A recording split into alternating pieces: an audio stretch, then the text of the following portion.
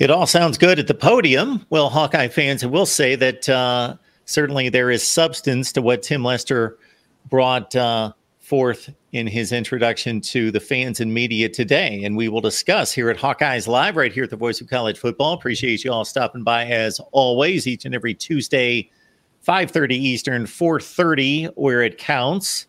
And no, Corey does not have a new set of glasses. Corey will be joining us soon. We got Tom Kakert here from Hawkeye Report on 3. Tom, we appreciate you stopping by, sir. Hey, it's great to be here and great to finally meet Iowa's new offensive coordinator and get to kind of pick his brain a little bit today.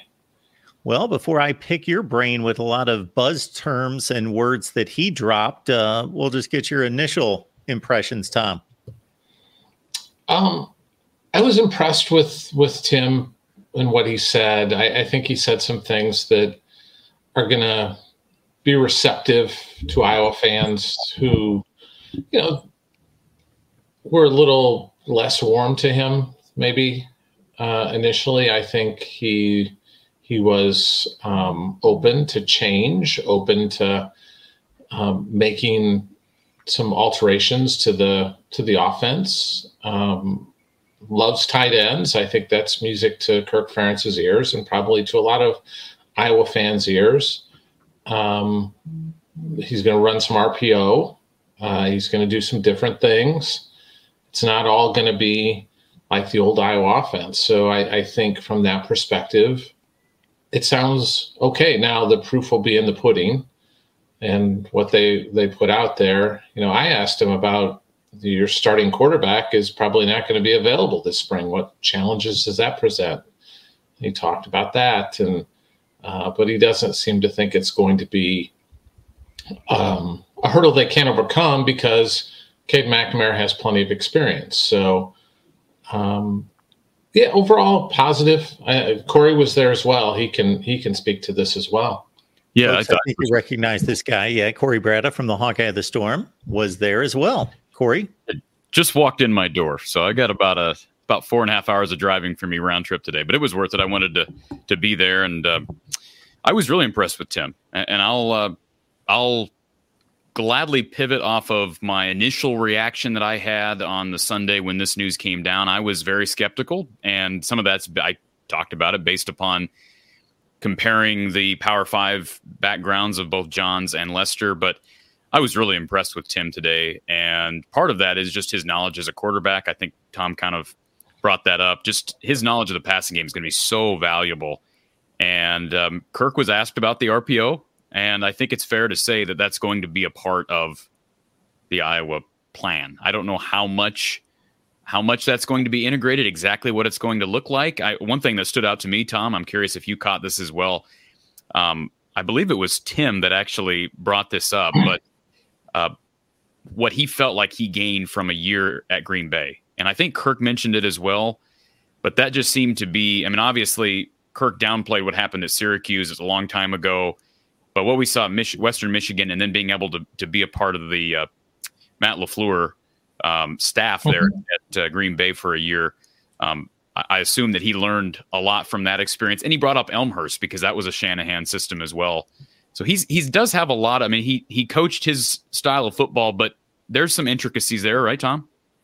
Yeah, and I think diving into this last year for him is really worthwhile because I know some people who were, let's just say, skeptical of the hire were using it and saying, "Oh, well, he was a defensive analyst." No, he was analyzing the offenses of their opponents and presenting it to the Green Bay defense. And it was even more than that, from what I've been told. Just studying some of those, and so he's studying, the San Francisco offense, Kyle Shanahan, what they run. Studying Detroit with Ben Johnson, one of the better young offensive minds that you'll find. Every one of the teams that Green Bay played this year, he was basically diving into that world and studying that offense and presenting that to the defensive staff and to the defensive players for Green Bay. So you have to learn a lot in that time, and you're probably picking some things up. You're like, boy, this is really good. And he kind of hinted at that, but it was emphasized to me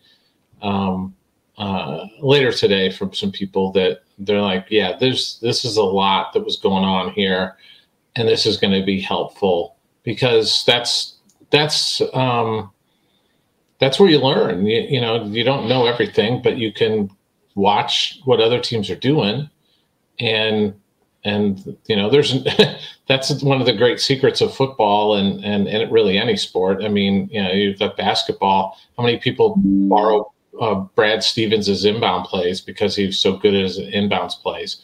It's the same thing in football. You see something, you're like, boy, I'm going to run that and see if I can make it work.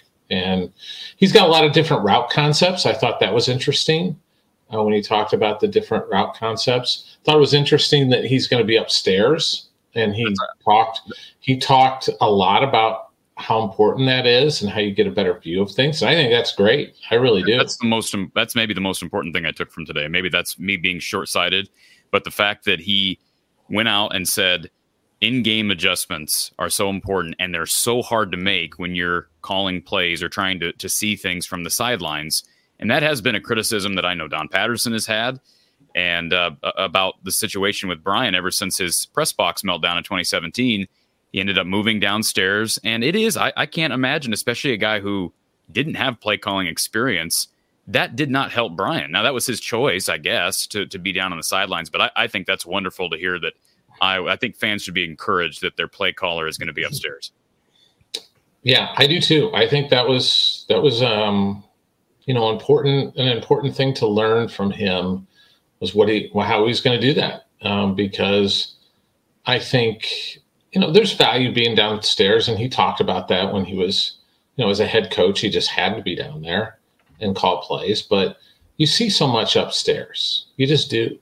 You've got a full view of the field. You can see what they're doing from an adjustment standpoint defensively, and understand what's going on. And as long as you're able to communicate, and you've got people down on the sidelines that can communicate what you want done to your players, you shouldn't have any problem. And, he should have that very easily with, the offensive line coach, running backs coach, tight ends, and the yet to be named wide receiver coach. And Tom, you brought up wide receiver play. He was asked about, getting the ball into the hands of his playmakers. One thing I appreciate, and this is a quote from him, he said that we're going to be disciplined and aggressive. Mm-hmm. And I know that's probably that's obvious. Any play caller wants to be disciplined. Any play caller wants to be aggressive. But the aggression, I think, is really going to tickle the ears of Iowa fans. But he brought it up early. I think it was his opening statement. Yeah, it was. And he brought up the struggles that was in 2020. I'm getting the years mixed up, 2021 or 2020 with Western Michigan, where he took play calling back because they were just a mess and they were struggling protecting the football. They were struggling to move the ball down the field. That is the balance that if you're an Iowa fan, what you want. You don't want Kirk to abandon the emphasis that he places on protecting the football and on turnover margin. And they haven't been the best in turnover margin. The defense has produced good numbers, although this last year didn't have nearly as many takeaways as we're accustomed to seeing with Phil's group. But that's got to still be, and that's been the formula for all this success. So I think that's the positive thing. Here's one of the other interesting things, what he looks for in quarterbacks. He values efficiency at quarterback over mobility. So mobility is kind of icing on the cake is what he kind of termed it. But he wants guys that are efficient. And I think when he's talking about efficient, he means don't turn it over, play smart, and make good passes, make good throws. Yeah. Just manage a game, be efficient. And I think that's what he was getting at there. But, he's not opposed to a mobile quarterback. It's just he just doesn't want him to make a lot of mistakes. And that's probably a good thing.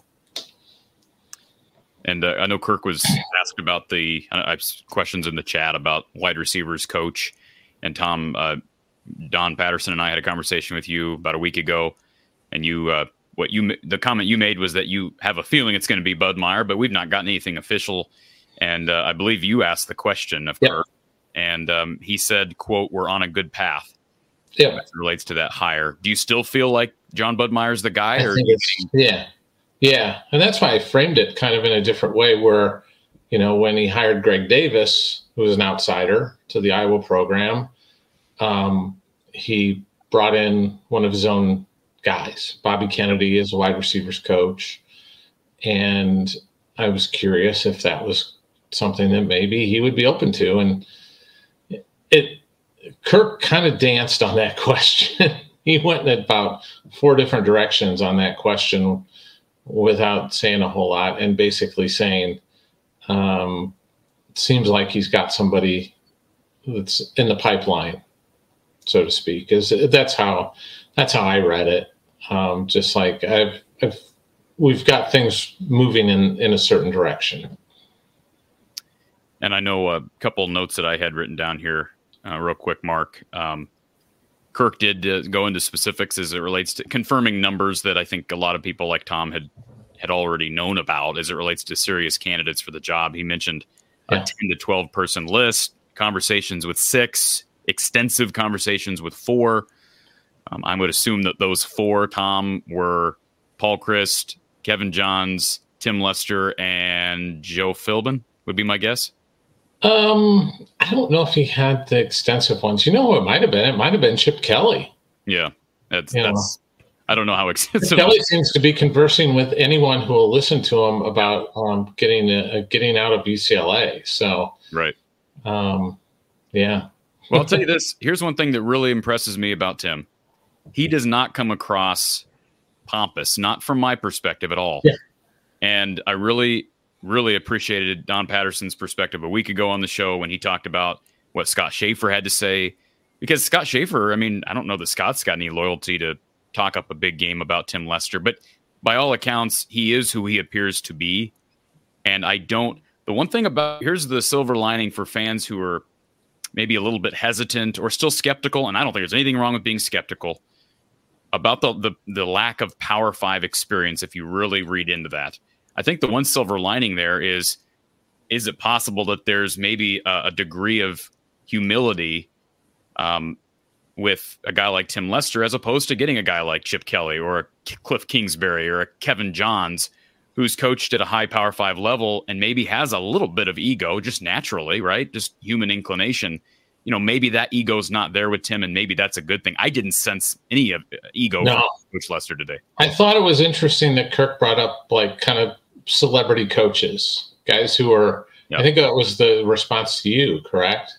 Yeah, it was. It was about guys who are more worried about certain things and their image and all kinds of different things than being. For the record, I thought Kirk answered that question wonderfully.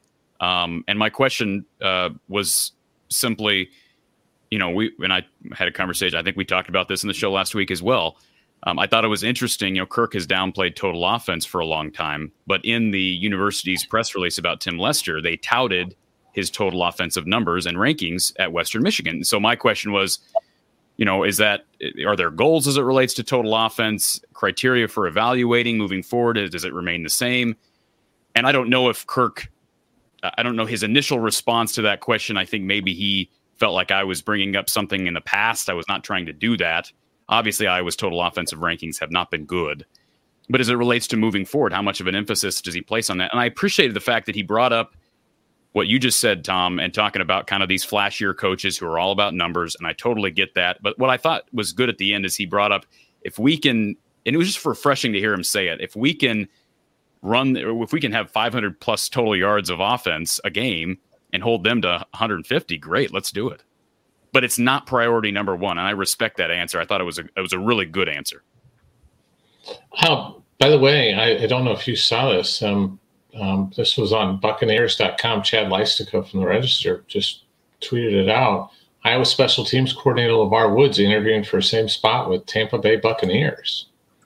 I did see that in the chat a few minutes ago, and I wanted to ask you about that. So is that surprising? This is official. This is from Chad Leistico. you hadn't heard this prior. Well, it is up on the Tampa Bay Buccaneers website. Oh, okay. All right. It's buccaneers.com. And it makes you wonder is this a reaction potentially to Seth Wallace, who we spoke to today, being named the assistant head coach? You wonder. As in, like, questions about why LeVar wasn't given a heftier raise promotion? Maybe, you wonder about that. Or is he trying to expand his horizons? Does he not want to be part of, I don't know. Is he one of the growing number of coaches who is tired of where college football is headed? Maybe. I think it's interesting timing coming just a couple hours after a press conference where a lot of us would have been able to ask that question to Kirk. It says on Tuesday, the Buccaneers announced they've conducted a virtual interview with LeVar Woods, who is currently the special teams coordinator at the University of Iowa. Earlier in the day, they also confirmed interviews with Saints assistant special teams coordinator Phil Galliano and former Seahawks special teams coach Larry Izzo.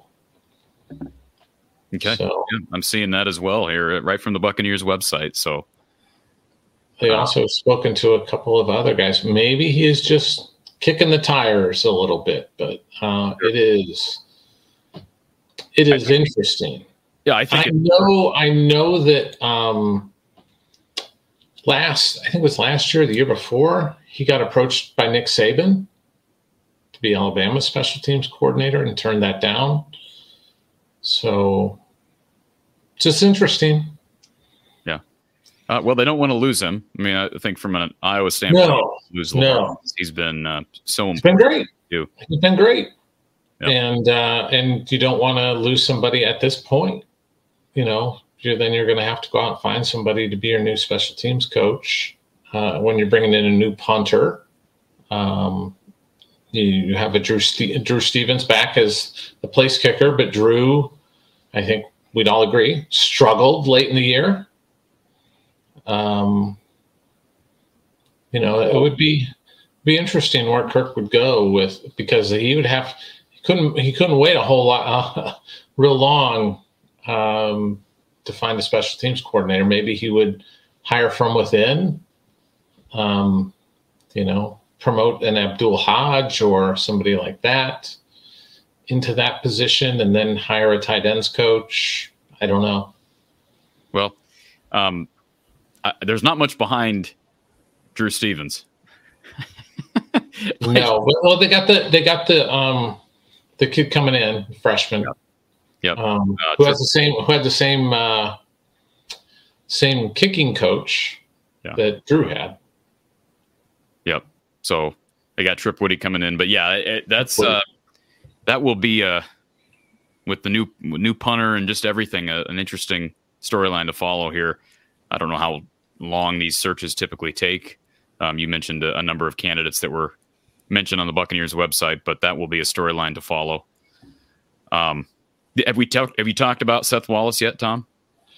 Really haven't. So Seth talked I guess second to Kirk, Mark, towards the beginning of the press conference, and just kind of an intro to his new position. I don't get the feeling like there's a whole ton of job duty changes, right? I think one thing, Tom, you said last week on our show was, maybe in a situation where you're in a bind and you need someone to fill in as acting head coach. Now you have a natural candidate for that. But same thing with Seth Wallace. I'd applied Tim Lester. I really do detect a level of humility from him. And I know he went through some stuff back in 2020, along with all the off-field accusations. And, I don't know. We only know one side of that, but I get the feeling that maybe he's learned from his experiences. And as a result, he is not a guy who wants to rush into anything. He doesn't seem to be in a rush to jump to a defensive coordinator job or be a head coach. His focus, at least what he says, his focus is on the now. I'm sure he's thought about head coaching opportunities down the line, but he learned from his dad. He grew up in Brooklyn, Iowa. He's a small town Iowa kid. Grinnell. In Grinnell, yeah. So interesting story for an Iowa guy who has climbed the ladder. Yeah, he is. It's kind of a classic story. A guy who starts as a GA, small college player, played at Co. Then does his GA, then goes to Valdosta State, moves up the ranks, and eventually is their DC, and then comes back to Iowa and is back down at the lower level of the totem pole. I remember when he came back, Eric Johnson had left as the recruiting coordinator, and that was kind of Seth's role at that point in time, was recruiting coordinator. And I talked to Seth quite a bit, just about what might be going on, and he was always very helpful. Even then I could tell this guy's different. He's the arrow's pointing up with this guy. So he did a terrific job, and he's worked his way up. And now he was the assistant DC the last couple of years. And sometimes you create titles to bring in more revenue for a guy, and there's some of that because you want to retain talent. You've got to figure out a way to, much like you're doing now with NIL, with players and trying to retain talent that'll go out and play on Saturdays. You want to retain talent that is in your building every day, teaching those players. And Seth has had a number of opportunities. Had one with a Big Ten school last year that I know of. Had one with another Big Ten school this year that I know of. So he's had these really interesting opportunities, and he's turned them all down. And the big reason is the head football coach. And there's an appreciation to him for the opportunities that he's been given. And that tells you a lot about what makes him tick. But he's also making $1 million a year now, which is, that makes things life a lot easier, right, Mark? I'm all for that. Yes. Mark, you know all about making the $1 million a year. So yes, absolutely. So yes, I can relate. Clear. One thing that he said, and I know you could call it, just toss it aside as lip service, but he made the comment multiple times that he wants to be here. Well, it is easy to want to be somewhere that's paying you $1 million a year, but you do get the sense, not just from him, but I've talked about it on my show before. His players really do have an admiration for him. And I don't think that is not I won't even mention the person's name, but the person in the comment that is bringing up how he bullied Jack Kallenberger, forced him off the team. He is a bad person. Just remember the person who's saying that in the chat, whose name will remain unnamed for now. I've seen some of the crap that you've put in the chat, bullying other people in the chat. So before you call out other people, let's just check yourself for a second. And just because even if he was guilty as charged with what happened with the whole Jack Kallenberger situation, I'm so done with the cancel culture in the world where someone makes a mistake and they just never can have a life or never build a reputation back again. What a joke. So based on everything I've heard from Seth Wallace, I know you're closer to him than I am, Tom. I have no reason to believe that if that did happen, he's learned from that, and he has every right to be able to continue his career. I'll say this too. I know the Kallenbergers. Okay. I know Mark and Jack and their family, and I know Seth, and nobody felt worse about it than Seth did. He apologized to him. Everything is good with them. Yeah. It's all good between him and the Kallenberger family. That's great. I think Mark is working. He was for a while. I don't know if he still is, but he was working at a pizza place in Iowa City area, and Seth would go there and get pizzas, and there's no problems. Yeah. Everything is good. So, who among us hasn't said something that's stupid? Well, Tom, if think about if each one of us had the worst moments in our lives highlighted on the national scale, we'd all be done. We'd be done. So I just get so tired of that mindset. But anyways, I brought it up just simply because I love a good comeback story, if you will. Not that he had a great reputation as a coach prior to that. He's a great recruiter. But man, he is. I've just heard nothing but rave reviews from any player since that time period, since 2020. Anybody that's come through that program has just raved about him, and we've seen the results on the field. People who have wanted to come back, like Jay Higgins, like Nick Jackson, go down the list, Jack Campbell, and Kyler Fisher's another example. That's another thing that we didn't bring up, Tom, the fact that his room now has their top 3 linebackers back. Yeah. Any one of them could have moved on. And how about the uniqueness of this? And he didn't give himself credit for this. It was kind of just an intricacy of the recruiting cycle. The fact that this past class, 2024, they get 3 really talented linebackers from the state of Iowa. That's a unique thing that doesn't happen every year. Within 50 miles of Iowa City, all of them, as he noted, with one from Williamsburg, one from Winfield Mount Union, and the other one from Monticello. And that's pretty good. And all of them are really good. Yes, They're all really good, all really talented. And, he's already got a talented room, and talked about now how do you negotiate with some of those guys that have been really patiently waiting, and like a Carson Shire or a Jaden Harrell or somebody like that now they're going to still be behind. It's going to be interesting. So what do you do? I mean, I don't want to throw out names, but I've asked you this question before, like how many guys can they head into fall with at that position? Good question. I would expect some attrition there. They're at 92 total. So that's a spot. Maybe they could drop somebody, but we'll see. I think that gravity seems to take care of itself there. You eventually get there. But you've got the limited portal window, so we won't know until April 15th. Although guys could say, I'm done. I'm going in the portal April 15th on March 15th if they would like. So you can announce your intentions. You just can't go in until April 15th. And then, one of the other things that I'm going to be really curious about is on April 15th or sometime around in April, does Iowa get engaged with the quarterback? Because I think they might. That's going to be one of the stories of the spring. Who's the backup? And is there going to be somebody to be brought in that might fit better with Tim Lester and might, fit better with what he does? And can they come in and potentially unseat Cade McNamara?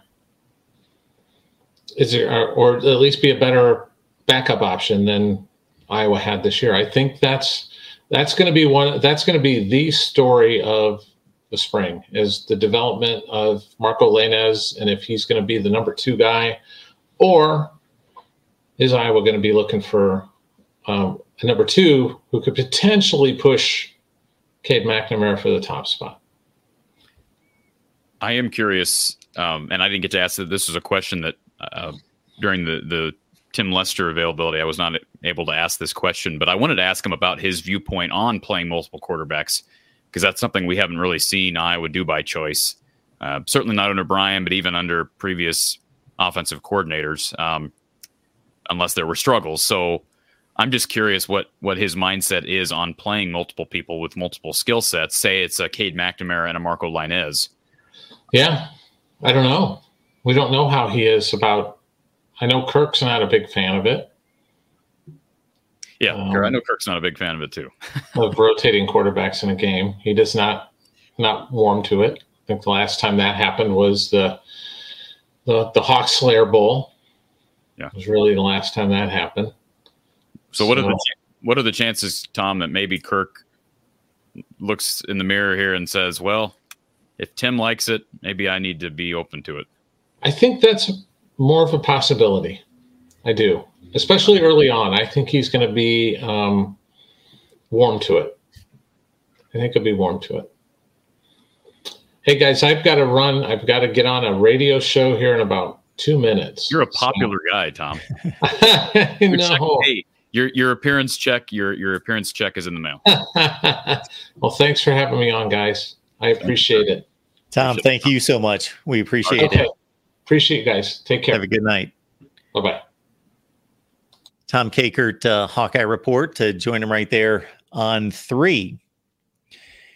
Why are our tiles not changing? I don't know. What we're going to have to do that. There we go. I guess we'll go with that. Interesting. I've never had that happen before.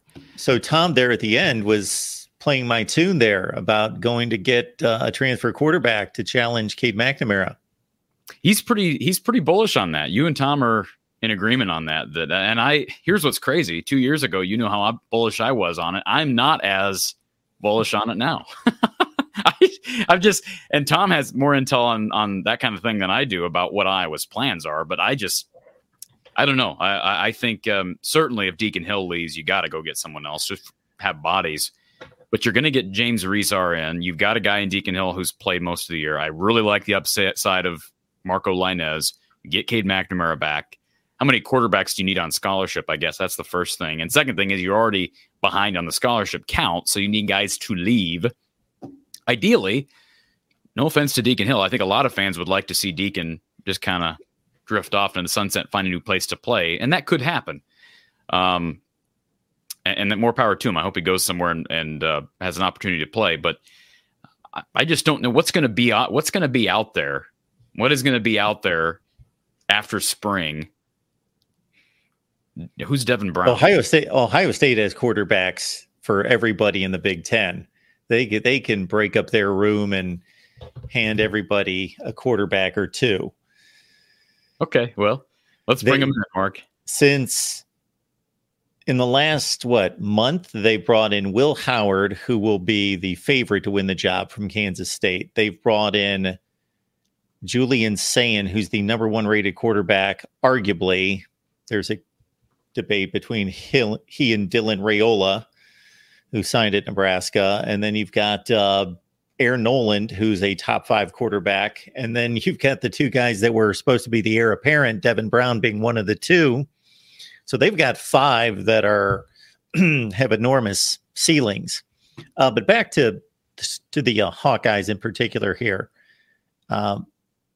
Here are a few things that struck me about today's news conference, and also some comments that you guys made. So you brought up the word opportunity, and this is obviously an opportunity. Anytime someone takes a new job, it's an opportunity. But beyond that, Tim Lester's a smart guy, and maybe he sees the opportunity here as being different than most places in college football, that he can fill a role at a top-level football program, but that is so void in this area that this is just a huge career opportunity for him to go in and show what he can do.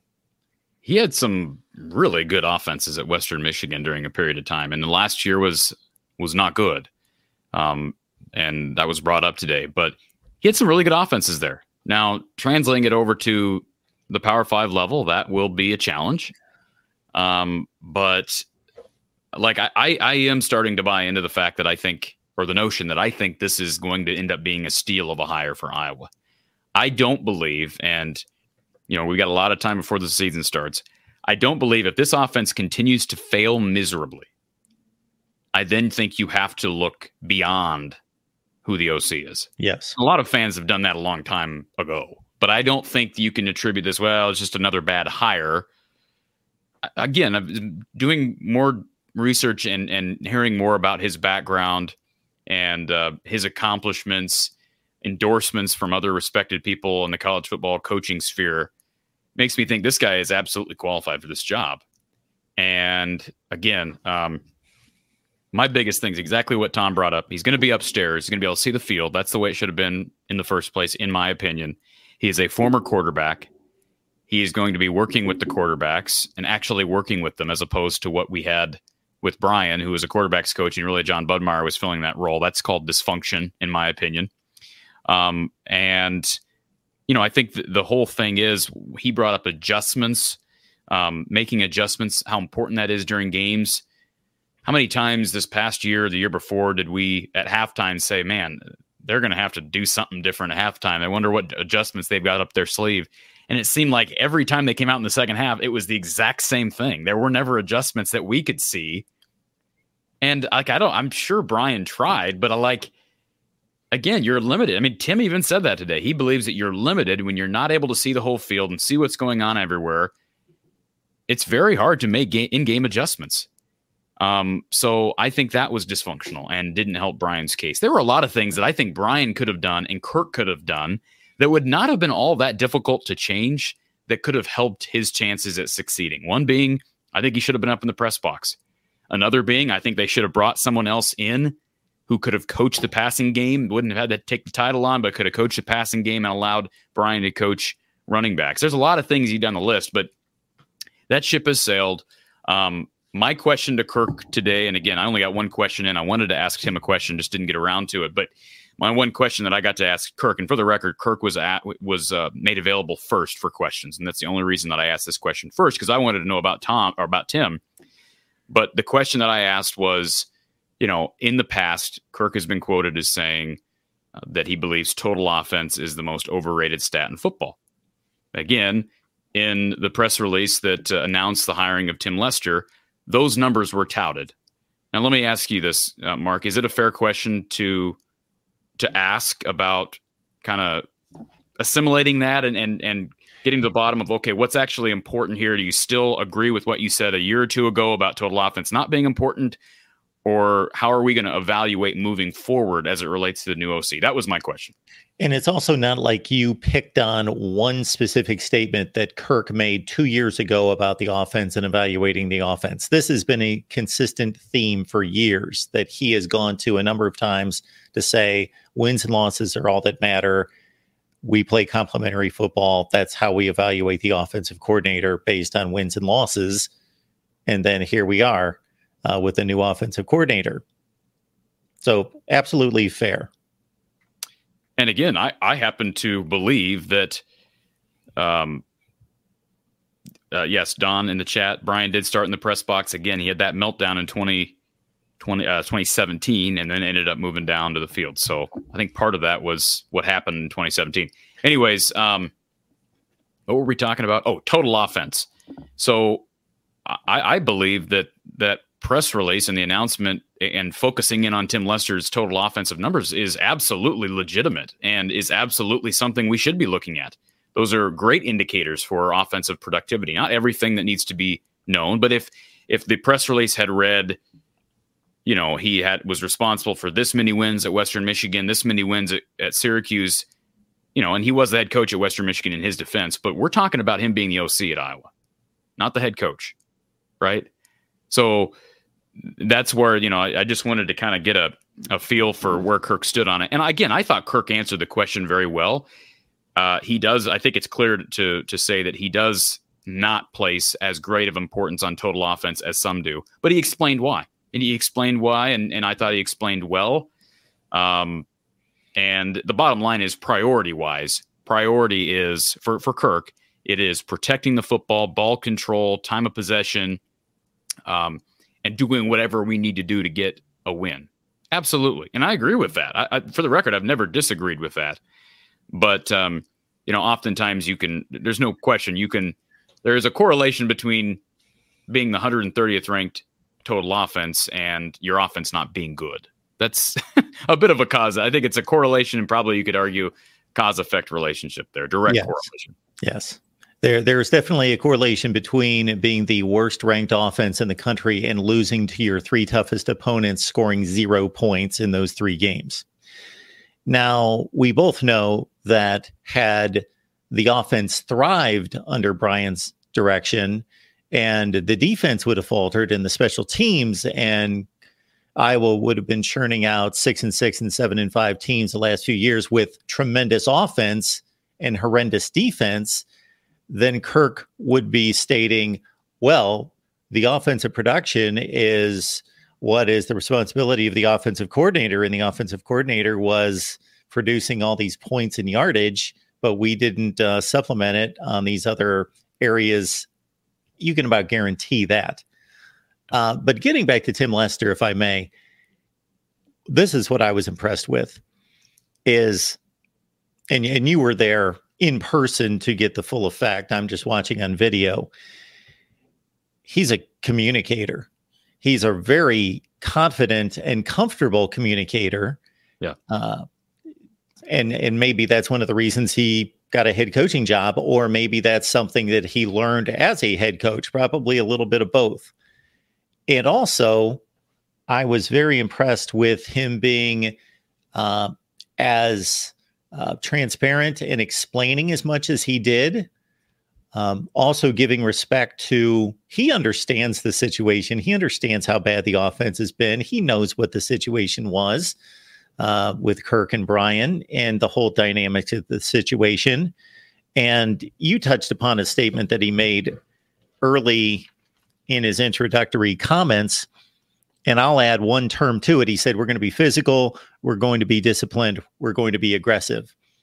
He knows that Iowa football is all about being physical and being disciplined, not making mistakes, being physical, being the tougher team, being the team that is the team that controls the line of scrimmage. So he knows that that's Iowa's brand, and he needs to support that and confirm that. And most football coaches would back that up, whether they're at Iowa or somewhere else. It's still a physical sport. But then to add to that, the aggressive component, I was kind of curious as to, okay, what does he mean by being aggressive? To me, as the play caller, that means being aggressive when it makes sense. He also talked about the running game, and you don't hear this term attached to the running game very often, when he said, we want to be an explosive running game. Said that a few times about explosiveness in the running game. And quite a bit of misdirection if you watch some of that tape at Western Michigan, a lot of misdirection with the run game.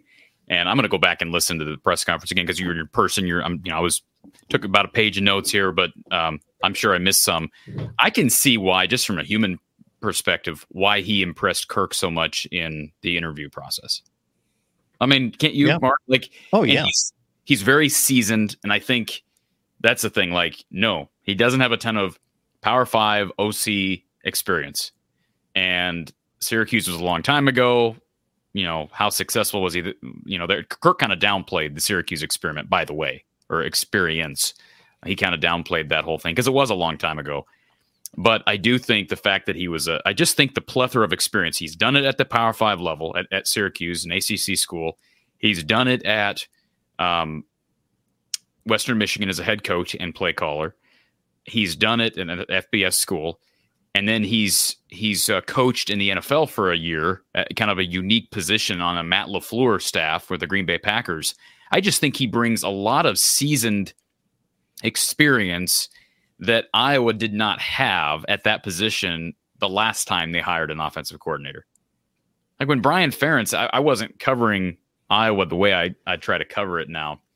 But the last time they appointed a coordinator or promoted a coordinator was Brian Ferentz. I kind of remember that press conference, but like what were you going to ask Brian about? His experience at New England. That's basically what you were going to ask him about. He was a tight ends coach at New England. And he coached a couple of positions at Iowa before being promoted. But in general, that's what he did. You ask Tim Lester about his experience. Well, he coached the Shanahan offense at Elmhurst. It was part of that Shanahan offense, I should say, at Elmhurst. He was, again, the play caller at Western Michigan, OC at Syracuse. Then he was, worked with the Matt LaFleur offense as an analyst and kind of looking at it from a different perspective. He's done RPO. He's done all these different things. And he's a former quarterback. He played the position that Iowa needs maybe the most help at. I just think all those things should really be encouraging to fans. And again, doesn't mean you can't remain skeptical, because there's also reasons to remain skeptical about Kirk's ability to evaluate OCs, because he hasn't done a great job of hiring OCs. Not in my opinion. Ken O'Keefe was an okay hire at the time and had good years. Greg Davis didn't really work out, and certainly Brian Ferentz didn't work out. So, I'm fine with saying I have to see it to believe it, but I am encouraged by everything that I've heard, seen, listened to over the past week.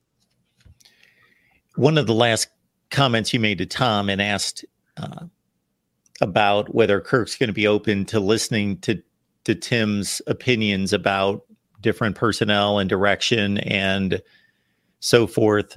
I hope that Kirk did make a hire of somebody that he respects to the point where he's going to listen to them and possibly change his thinking about certain things, rather than this is a plug and play guy and he's going to direct my offense and he's going to call the plays. And I trust him with that, but I don't want to hear anything about doing anything different or any kind of different direction. Just run the offense and we'll be fine. I don't think that's going to happen. I just don't think that's going to happen. I really do believe that having it, not to say that they're going to turn into a top 50 offense, but I'm just saying, like, I do think I'll quadruple down on what I've said so many times before. I think their biggest problem was at the offensive coordinator position. Now, Kirk probably doesn't believe that. In fact, Kirk was quoted. I wrote down a quote from Kirk today, and this was before any questions were asked. Kirk said, I think it's pretty obvious the reasons why we struggled last year offensively. But then he didn't go into the reasons. And look, I think Kirk already was maybe a little bit touchy with the question that I asked him. I wasn't going to ask, why did you struggle last year, Kirk? I mean, it's an introductory press conference for Tim Lester, so that's why I wanted to focus on how you're going to be evaluating that position, that coach moving forward. But I do think Kirk really does believe in his heart of hearts that had they just stayed healthy, they would have been a lot better. And I think, I don't want to call it delusion, but I do think there's a degree of having a big blinder on, because it is Brian. And hopefully, here's where we're at. Hopefully, like the Beth Getz decision or Barbara Wilson, we want to attribute that decision to let Brian go. Regardless of that decision, Brian Ferentz was fired as the offensive coordinator. He was not fired as Kirk's son. So Kirk does not have to agree with the decision, and Kirk does not have to believe that Brian was responsible for the putrid offense. But if that was the case, if it was just due to injuries, then they weren't deep enough. And if injuries happen this next year and the year after that with Tim Lester, they're going to be just as crappy. And I don't believe that's going to be the case. I have more trust in his experience and his resume than... Now, I wasn't... 1999, I was not... the world was a lot different in 99. So there were no shows like this talking about Ken O'Keefe being hired. And the Greg Davis hire was such a weird situation where, again, I think it was pretty much... it's obvious it was a stepping stone to Brian. But I have a lot more faith in this hire than I would have expected a week and a half ago. Iowa Hawkeyes Live here at the Voice of College Football each and every Tuesday. We appreciate Tom Kakert stopping by from Hawkeye Report. And of course, Corey's here, and you can catch more from Corey on Iowa football and basketball from the Hawkeye of the Storm. Iowa fans, if you want to continue with Big Ten football talk, we've got our Nebraska show starting here at 7 o'clock Eastern, 6 Central over on the Huskers channel. Have we talked about, before we get to Tom, I know we got a couple minutes left here. Thomas Meyer, Carson Cooney, both committed. And right, they just answer a question from Hawkeye Howard in the chat. He says, isn't Bud Meyer married to Kirk's daughter? No, that would be Tyler Barnes, the recruiting coordinator, is married to Kirk's daughter. John Budmeyer married a Hartlieb. So there is an Iowa connection there, but it's not through Kirk Ferentz. Anyways, Thomas Meyer, really good tight end out of Clear Lake. It's funny, I was just having a conversation with someone Sunday afternoon who's from Mason City. And I said, hey, when are we going to get an announcement from Thomas Meyer? Came down, I think, was it later the same day? Was that? Yeah, that was late Sunday that we got an announcement. So that was ironic. Boy, you look at him on tape, big kid. I talked about that yesterday on the show. He's listed, I think, at 6'5", 210. He almost looks bigger than he's listed as far as just girth. He's a really good basketball player. Seems to have really good hands, especially in traffic. They're going to be just loaded at tight end for the next several years because you have Addison Estringa, who has played a lot as an underclassman. First of all, you get Luke Lachey back this year. That's a huge plus. But then you get another year for Zach Ortworth, who played last year as a freshman. You get Grant Leaper another year. Who knows what the future is for Cale Vanderbush at that position. But then look at all these guys they're bringing in 24 and 25. You've got Thomas Meyer in 25. You got Michael Burt in 24. Gavin Hoffman in 24.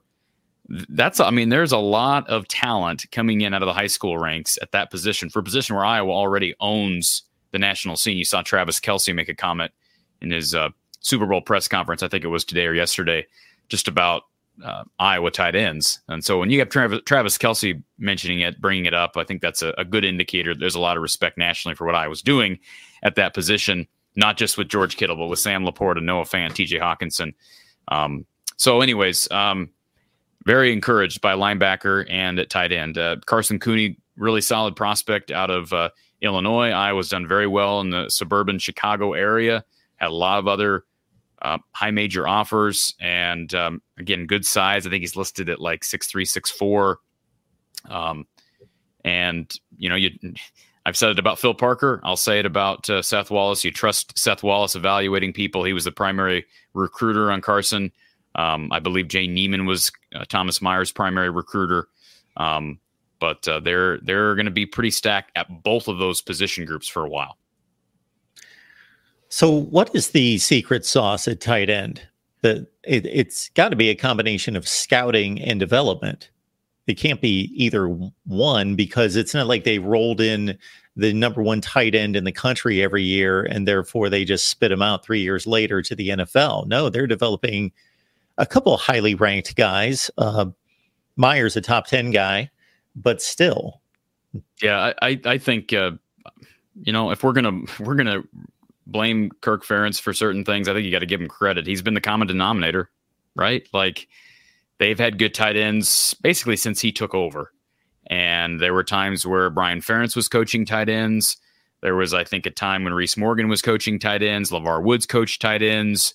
Now you have Abdul Hodge coaching tight ends. They seem to get very similar results regardless of who's coaching the tight ends. So what's the common denominator there, Mark? To me, I think it's the system. And you may say, well, you're really going to compliment the Iowa system? Well, when I say system, I'm talking culture, emphasis, as you mentioned, recruiting, being able to identify. I think you just got to give Kirk Ferentz a lot of credit.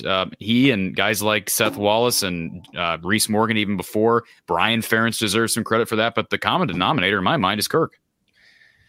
So I think sometimes we mix development and featuring that position. They haven't always featured the tight end to give them big numbers, but they have certainly developed them and prepared them to shine at the NFL level and to impress NFL scouts. And it's, except for probably George Kittle, it's not like these tight ends were under the radar at Iowa and then they just blossomed in the NFL.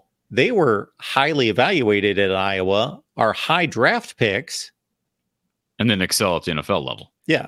But for the record, one thing we got to remember is George Kittle really struggled with injuries at Iowa. Yeah. And I think he could have been so much better on paper.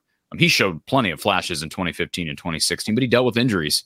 Noah Fant was barely playing at the end of the 2017 season. That was kind of an odd, or 2018 season. That was kind of an odd situation. But he was a defensive end coming out of, I think, Omaha as a high schooler, developed into a really, really good tight end, and has not had the best NFL career of anybody, but he's been solid. He's not had very good offenses to work with, not very good quarterbacks or stable situations to deal with. He's got years left in the tank. But guys like TJ Hawkinson, I think was he Sheraton?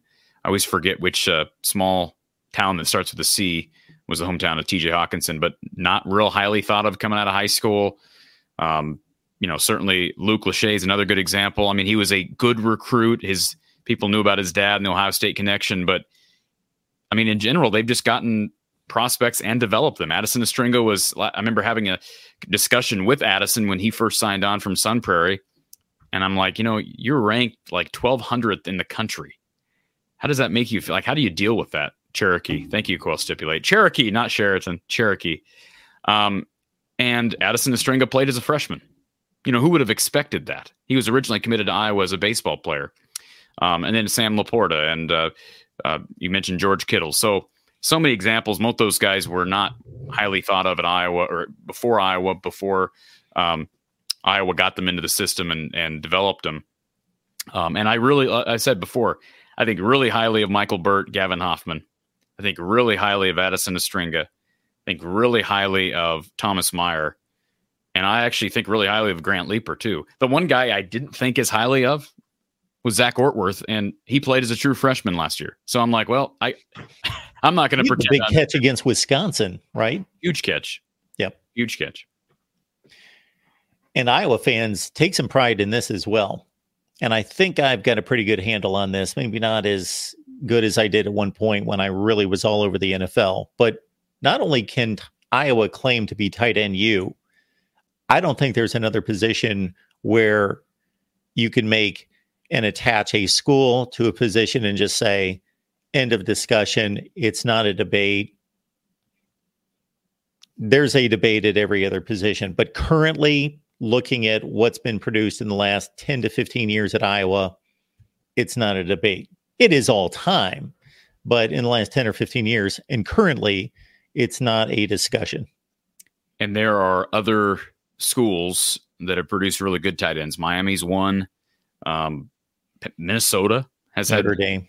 Really good tight ends. Notre Dame. Iowa State's had really good tight ends. And by the way, as it relates to Thomas Meyer, a couple other offers on the list that are notable. Mizzou offered. Miami, Florida offered. I know Iowa State and Minnesota both offered. Again, good tight end schools. He's a 4-star kid, so this is a really good land. Again, I think, what did I say? Top 15 tight end nationally. And frankly, who cares? I mean, like you said, just that mantra, that label that Iowa's earned. It's like, how could you possibly doubt anything they're doing there? And it is an oddity. It is kind of an odd thing, but you got to give credit where credit is due. It gives me joy to be able to say, hey, Kirk Ferentz does it. And that I would have loved to have been able to ask for the record. That I was only able to ask one question today to Kirk. I had my hand up the whole time for Tim Lester. Didn't get called on. That's that. I know there's a lot of people involved with these media availabilities, so I appreciate the fact that we're given access. But I'd love to be able to get Kirk one-on-one, get Tim one-on-one, because there's a lot of great questions. That's being one, is what is the secret sauce at Iowa with all these different coaches, Kirk? How have you done this all these different years? Because I don't think he gets enough credit. Everybody loves to credit Iowa, but like, again, what's the common denominator? It's not like they're just drinking tight end water in Iowa City and all of a sudden they become prospects. So, and again, just to underline it, it's not strictly recruiting like it is for other schools at other positions. And I'm not saying that they don't develop those positions, but it's a pretty obvious correlation between, okay, they get the best recruits at that position or at a number of positions. Boom, they're NFL players 3 years later. That's a pretty obvious correlation. Here it's fairly underregarded tight ends in a lot of cases being developed into not just tight ends that are sitting on rosters in the NFL, guys that are really good players and elite players. Oh, I absolutely agree. I don't know the next time we're going to have availability with the coaches. I'm guessing that's going to be spring. I'm guessing because I don't think we're going to there's nothing for signing day. They're not signing anybody, Mark, for the official signing day. So I think the festivities today are what we're going to have until the start of spring practice, which is in about a month and a half away. The storyline to follow right now is what happens with LeVar Woods. And I'm reading on the Buccaneers website that apparently they, the Buccaneers, I think maybe Tom mentioned this, but they have, at least 3 interviews have transpired for that job. I can tell you this, that if he leaves, there could very easily be people that are on scholarship at Iowa that enter the portal. Like, I'm just saying that right now. I mean, I don't know that Drew Stevens would enter the portal, but I wouldn't put it past him. Some of these kids, they're coming to kick for LeVar Woods, and fair enough. I mean, he's been phenomenal.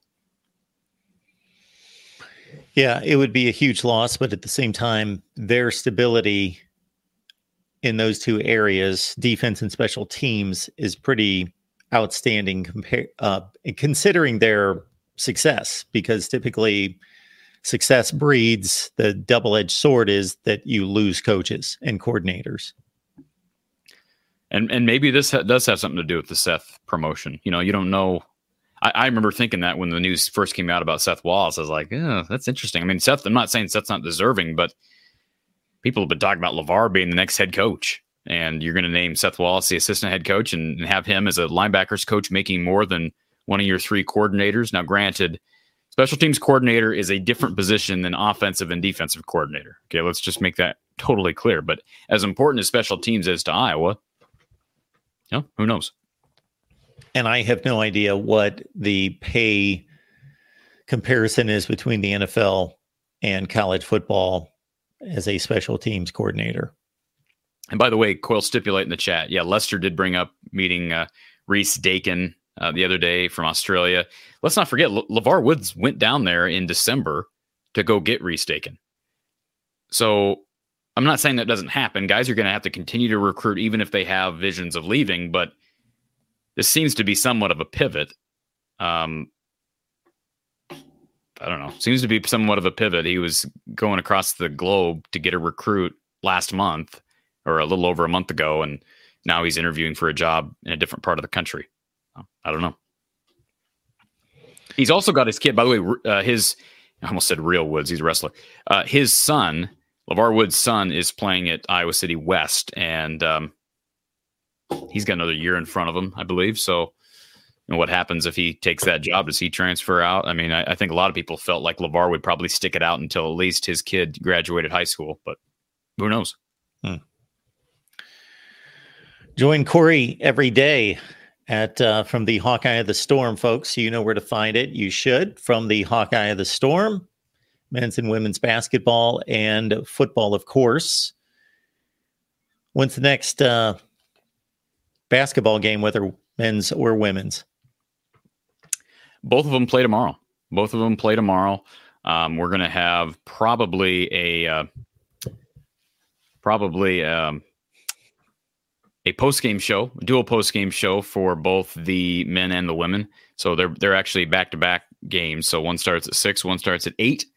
So we'll have a fun post-game show at about 10 p.m. Central Time tomorrow night. Or excuse me, on Thursday night. I almost announced that wrong. Thursday night. Nothing tomorrow night, but Thursday night we'll have stuff coming out here on the show tomorrow. But it's going to be a busy month still, and we're almost to the finish line of the busy season, and then we head into a long off season with spring football and all that good stuff. We are on our way to talk some Nebraska football. So Iowa fans, catch up on your rival. We will talk Nebraska football here in about a half hour or so. Make it 20 minutes over on the Nebraska channel, 7 p.m. Eastern, 6 Central. Otherwise, make it on back here next Tuesday. Bring a friend or two or 50. And we will talk Hawkeyes football with all of you. Corey, much appreciated as always. Thank you, sir. Appreciate it.